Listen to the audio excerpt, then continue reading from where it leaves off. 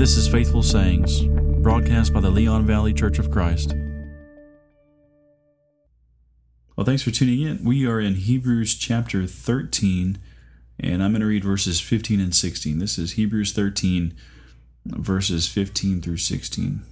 Through him, then, let us continually offer up a sacrifice of praise to God, that is the fruit of lips that give thanks to his name, and do not neglect doing good and sharing, for with such sacrifices God is pleased. And so this is the last chapter in the book of Hebrews, and in the writer's final thoughts, he's inspired to speak of hospitality. He's inspired to speak of brethren, Christians who are in prison. He talks about marriage. He talks about the unchanging nature of Jesus and sacrifice and submission to elders. He's hitting a whole lot of different notes and making a whole lot of different points here.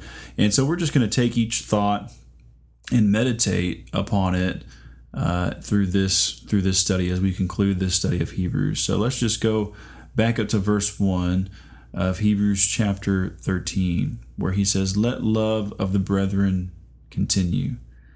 And specifically, he talks about hospitality. If you continue reading there, not neglecting to show hospitality to strangers. And so we can be hospitable and should be hospitable by opening our homes to brethren who are passing through town or who may come some distance to hear the gospel, or maybe relatives of another family. So it doesn't mean, the context doesn't demand this random, kind of just letting anyone into your home because of verse 1. He's talking about your brothers and sisters in Christ specifically. Now, we want to certainly be kind and considerate to all people and be helpful to all people as we can, as we have opportunity, rather. But the context here specifically is talking about love of the brethren and demonstrating this kind of hospitality and consideration to brothers and sisters in Christ.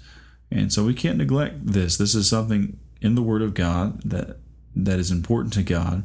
And notice also he talks about, in verse 3, those who are in prison specifically. He says, "Remember the prisoners as though in prison with them." And so it's more than just a thought here and there that he's encouraging, or just checking in on somebody, which, those are things that we should do, and we should let people know we're thinking about them and praying for them. But look at the level of sympathy he's saying, he's calling us to have here, as though you're in prison with them. Treat them as if you were there with them, and consider how you would be in that situation with them, and how your body would be suffering, and how you would be have pain and need what's necessary to sustain you. So that's the kind of sympathy and consideration he's calling us to have for one another.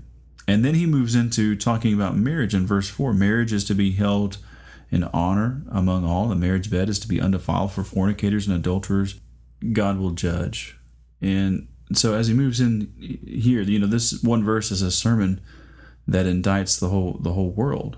The world would have us believe that premarital or extramarital sex is romantic, or can be romantic and fun and exciting.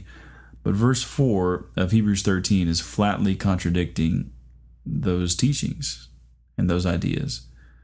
And it's calling those behaviors and the desire for those behaviors what they are. They're sin, and will bring about condemnation. No matter how much we are blitzed by TV shows and movies that want to impress upon us that sex is a casual thing meant to be enjoyed by all people at any time, for any reason, with anyone, the truth of God still stands. That the marriage bed, so he's talking about the sexual relationship, is to be undefiled. It's to be kept pure. And God does not have any tolerance for sexual immorality. For fornicators and adulterers, he's going to judge. So no one can just parade his or her body around for a thrill. We need to soberly and confidently say, that's corruption. That is corruption of God's design. That's sinful. It's shameful that man has taken a beautiful gift of God and perverted and debased it into something cheap and tawdry. The marriage covenant was instituted by God and all that entails and the blessings that entails of physical intimacy, as we're thinking about specifically here in this context, he's saying even that should be held in the highest honor. And so this means not only respecting the limitations of the covenant itself, but also understanding that no one is too good for marriage, as is sometimes taught in the religious world, or that the choice to remain celibate or unmarried gives somebody a superior kind of purity or holiness above other Christians. Such attitudes also dishonor marriage, and in a different way, you might say, from a different angle, but nevertheless, 1 Timothy 4:3 makes it clear that kind of attitude, or the forbidding of marriage, is evil. It's called out as evil there, and that's all I'll say about that. So verse 5 now, he says, keep your life free from the love of money. So we're warned repeatedly against covetousness in Scripture. Like all sin, it is deceitful, and some may place their hope and confidence in wealth, but ultimately it will not provide genuine peace and happiness. Job says in Job 31:24, if I have put my confidence in gold and called fine gold my trust, that too would have been an iniquity, calling for judgment, for I would have denied God above. And Scripture characterizes covetousness as an insatiable sin. Solomon says that he who loves money will not be satisfied with money, nor he who loves abundance with its income.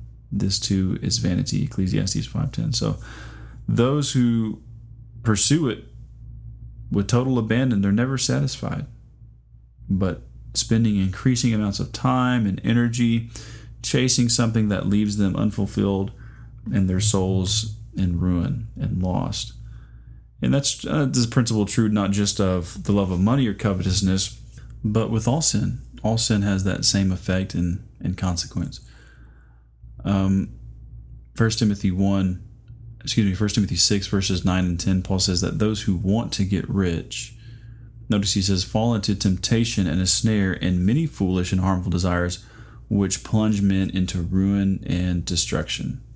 And I think at least part of the point is certainly what we've already mentioned, but Paul seems to be saying too that it's kind of a gateway to many other sins, all kinds of foolish and harmful desires that bring about destruction. He says, for the love of money is the root of all sorts of evil, and some by longing for it have wandered away from the faith and pierced themselves with many griefs.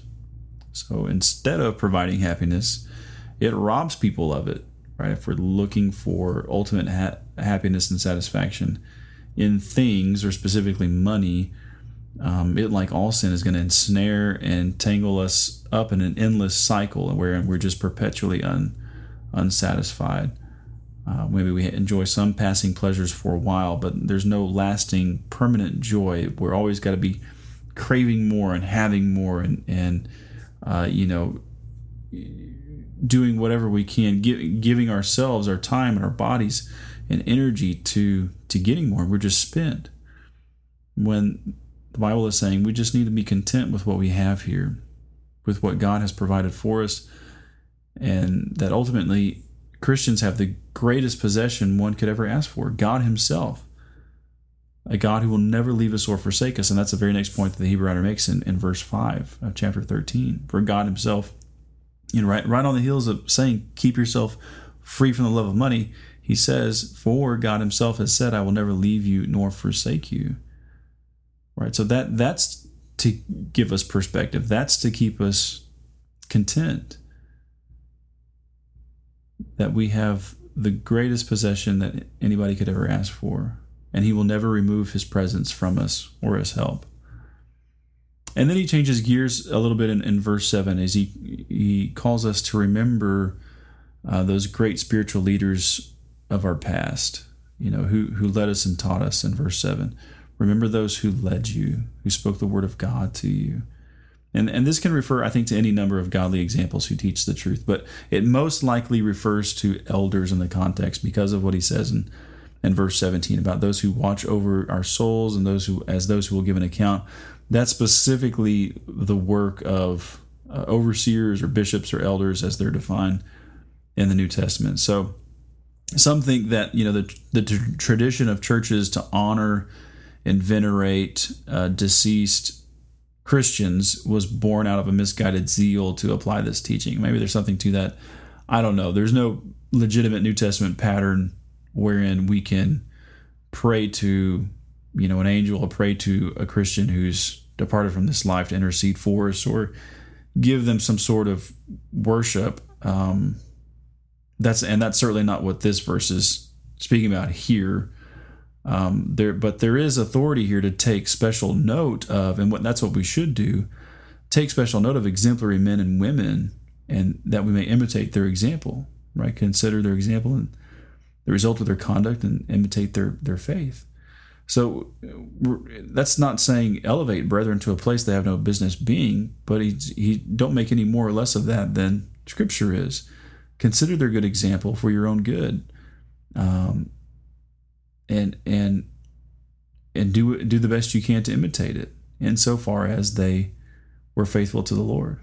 So again, elders are specifically mentioned in verse 17, and the tremendous responsibility that they have, who watch over the souls of Christians in local churches, in the local church arrangement.